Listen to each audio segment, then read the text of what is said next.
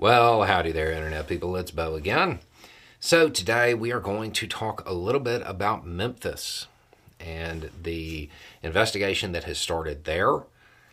And we'll run through what these types of investigations really do, what the possible outcomes are, what the resolutions are, the different types of ending that these investigations typically have, and what they mean, and just kind of run through it all.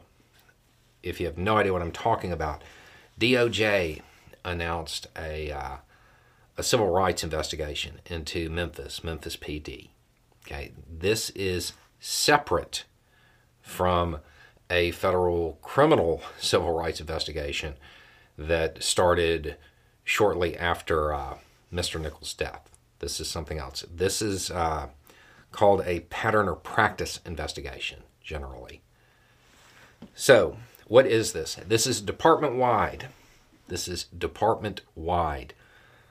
And it looks like, based on the announcement, that they're going to be kind of heavily focused on allegations of the department engaging in unlawful discrimination and Fourth Amendment violations.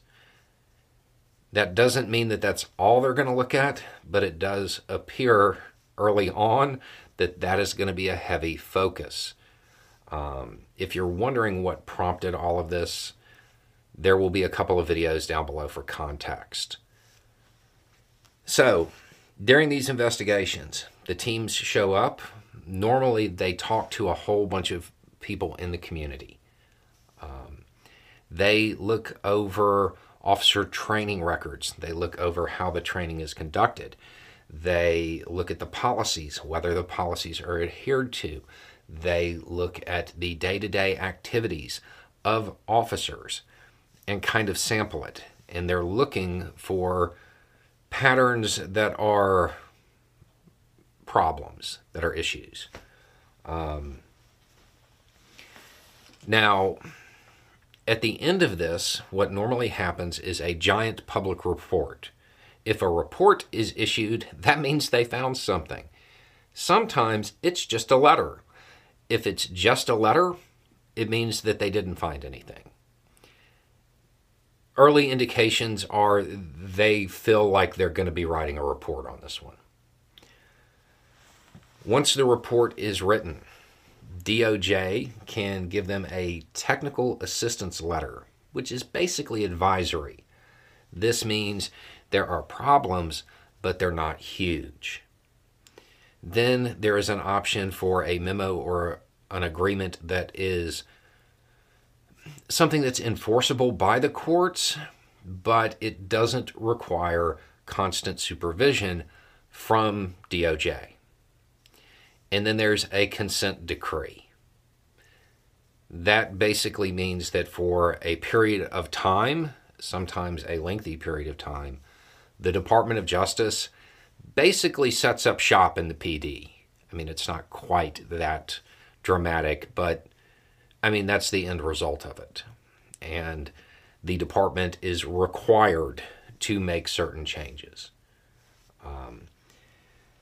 Now, all of this can, in some ways, if they don't adhere to what they're supposed to, it ends up being litigated in court.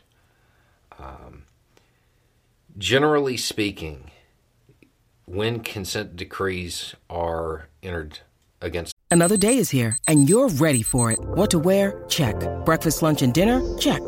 Planning for what's next and how to save for it? That's where Bank of America can help. For your financial to-dos, Bank of America has experts ready to help get you closer to your goals. Get started at one of our local financial centers or 24/7 in our mobile banking app. Find a location near you at bankofamerica.com/talktous. What would you like the power to do? Mobile banking requires downloading the app and is only available for select devices. Message and data rates may apply. Bank of America N.A., member FDIC. Departments, they do clean up. Sometimes it's just a little bit. Sometimes it's a big turnaround. I'm focusing on that one just because based on the inciting incident here and a very light look into things, I feel like that's probably where this is headed. it certainly seems on the surface that Memphis PD has some real issues beyond the obvious one. So the Department of Justice is moving forward with that. That was announced. It certainly appears like some of the people in Memphis are unhappy that they were not given an opportunity to try to say, oh, it's not that bad, or explain their side, or perhaps enter into some negotiation over it. There have been a couple of statements from people in government in Memphis that have indicated their displeasure with this. It's worth noting that most times DOJ actually does allow them to talk first. The fact that they didn't, maybe they just didn't have time for it this time.